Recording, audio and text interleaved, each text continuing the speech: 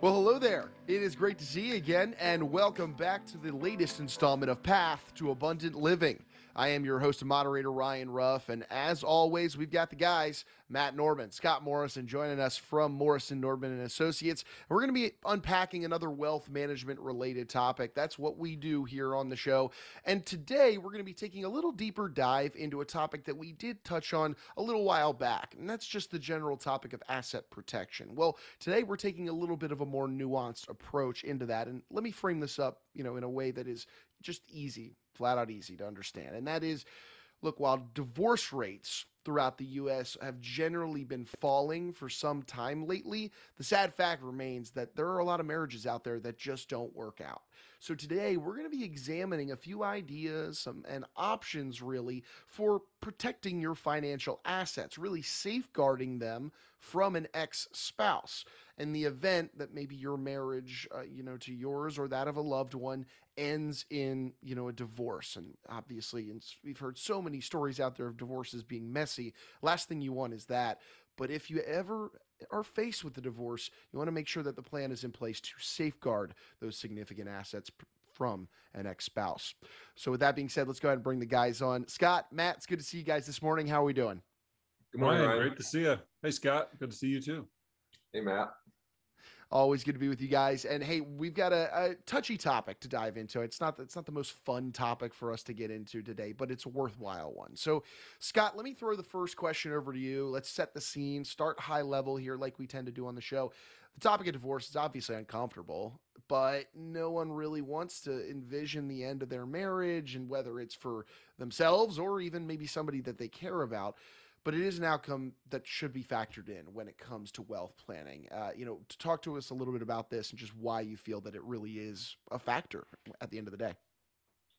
Well, I just had my 34th wedding anniversary over the weekend. And when my wife asked me what the topic was for this segment, I had a little trouble coming up with an answer because it just didn't seem like the right timing. And I think that's the big issue here is whenever you're thinking about getting married, how do you have that conversation about all the planning you're going to do while also planning for what happens if we break up?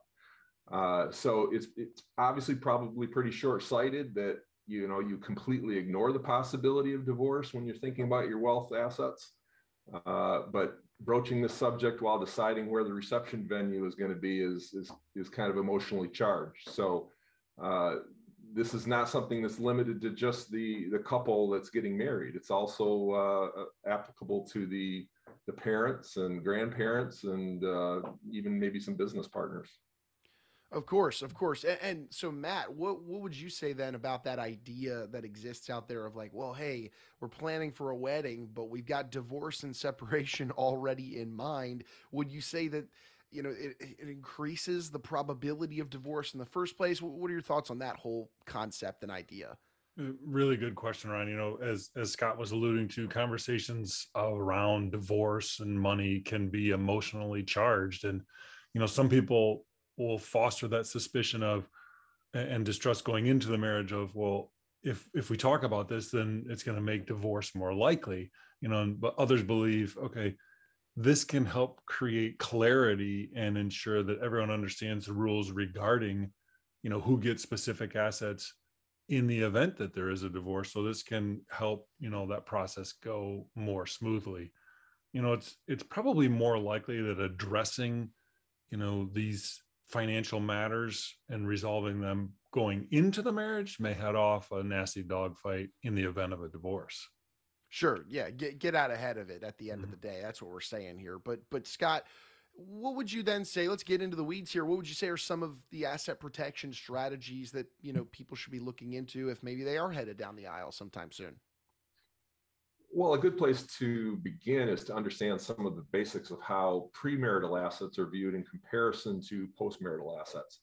Just like it sounds, premarital assets are those assets that you bring into the marriage that you had before the marriage versus postmarital assets that are created or enhanced after the wedding takes place. So in general, the property that you bring into a marriage, let's say an inheritance from a family member, would remain yours. And likewise, any inheritance you might receive during a marriage is generally treated as your own property. So still being separate from your spouse's. So that means in both cases, a court is likely to demand that the inheritance be divided between you and your ex-spouse upon divorce. Where in contrast, marital property is most of the personal property and the real estate that you acquire after you're married, including income that you earn from your job. Roger that. So those are some of those preliminary asset protection strategies. Matt, do those distinctions or rules around those depend on the state that you live in? I would imagine they kind of vary. Could you shed some light on that? Very much so, Ryan. For example, laws in some states will include a person's separate property with the couple's marital property and consider all of it eligible to be divided up in a divorce. So yes, the rule of thumb about marital versus non-marital assets, it's just that, a rule of thumb. And so in the event that you're even thinking about these issues, it's best to consult with an expert who has knowledge of what is and isn't allowed in your geographic area. Roger that. And guys, I mean, we've seen divorce proceedings play out, sure, maybe in our personal lives, we have a relationship with it, so and so in your life got a divorce X amount of years ago. We also see it in entertainment, in shows, movies, and whatnot. We think we might have an understanding of how certain things work within divorce. But Scott, are there any important rules or really just concept around marital assets that people don't really fully understand, or maybe they just need to get up to speed on because maybe they think they know, but they don't really know? Anything like that? Well, I don't know if people have to try to become experts on the subject themselves, but there are some ideas that are good to know about. For example, there's this thing called transmutation risk, kind of a fancy word, but in other words, it's those risks that non-marital assets will become marital assets in the eyes of the court because some certain circumstance occurs. Let's say that your spouse, and you each have separate bank accounts entering into the marriage, and those are considered non-marital assets. But at the time that you actually contribute money to each other's bank accounts after you're married, well, now you've got a commingling of those assets. And that may be divided now between ex-spouses in a court hearing. So there's always that related concept of active assets and passive assets as well. Active assets are going to increase in value because you and your spouse took some part or action in considering it to be active. So for example, if you bought a home and you were in a really good real estate market, and you saw that home value went up, well, then, that asset's going to be subject to, court proceedings and a divorce and something that you might have to, make decisions about.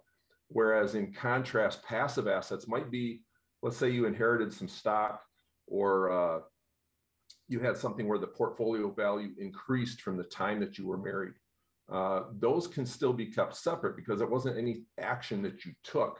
It was just the function of the market that the asset was residing in.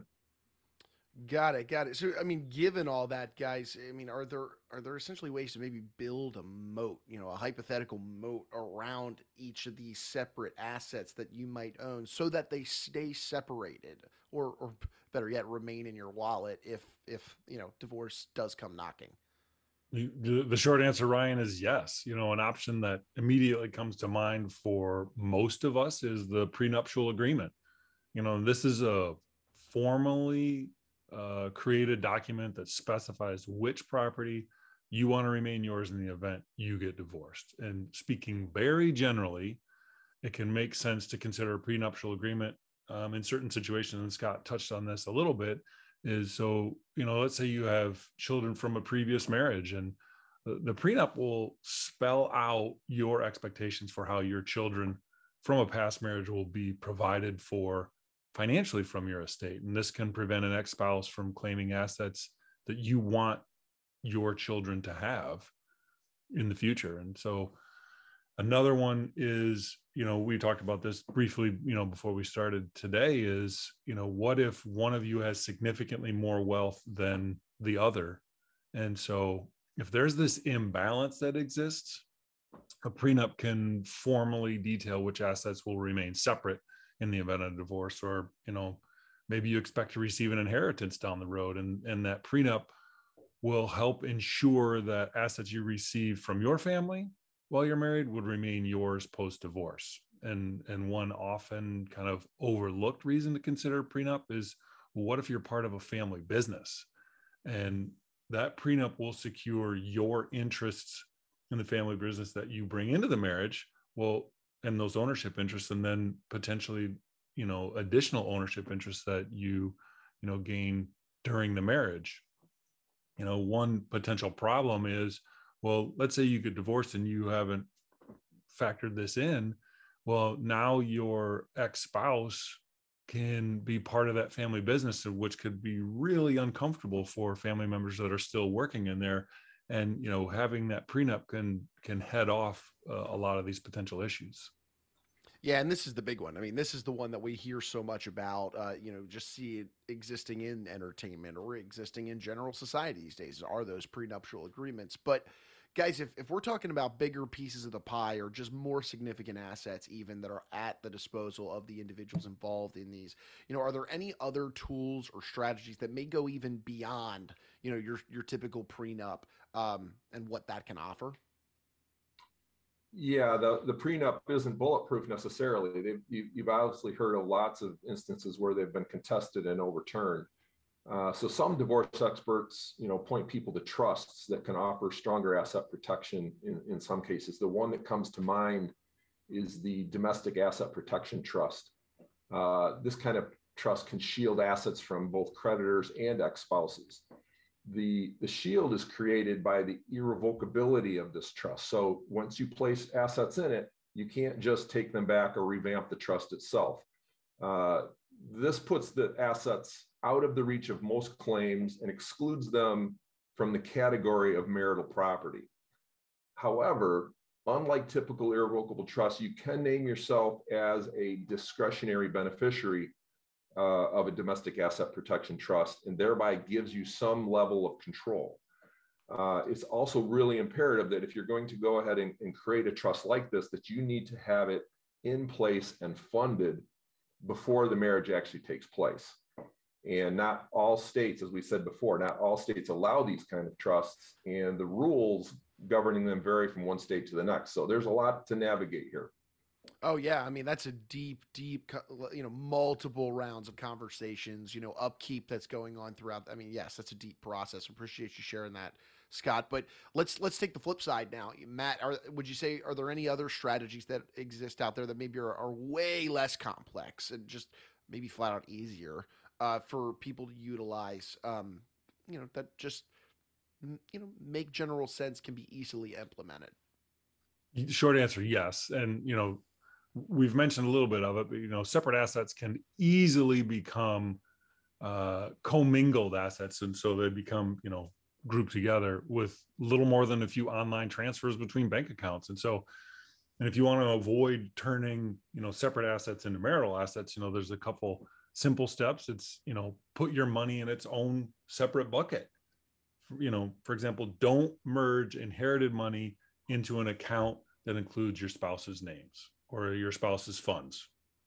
And so if you have accounts before you get married, then understand that you risk turning that into marital property if you deposit money into a spouse's account, or similar if you just, put those funds together. Another step is maintaining titles of property in just one name.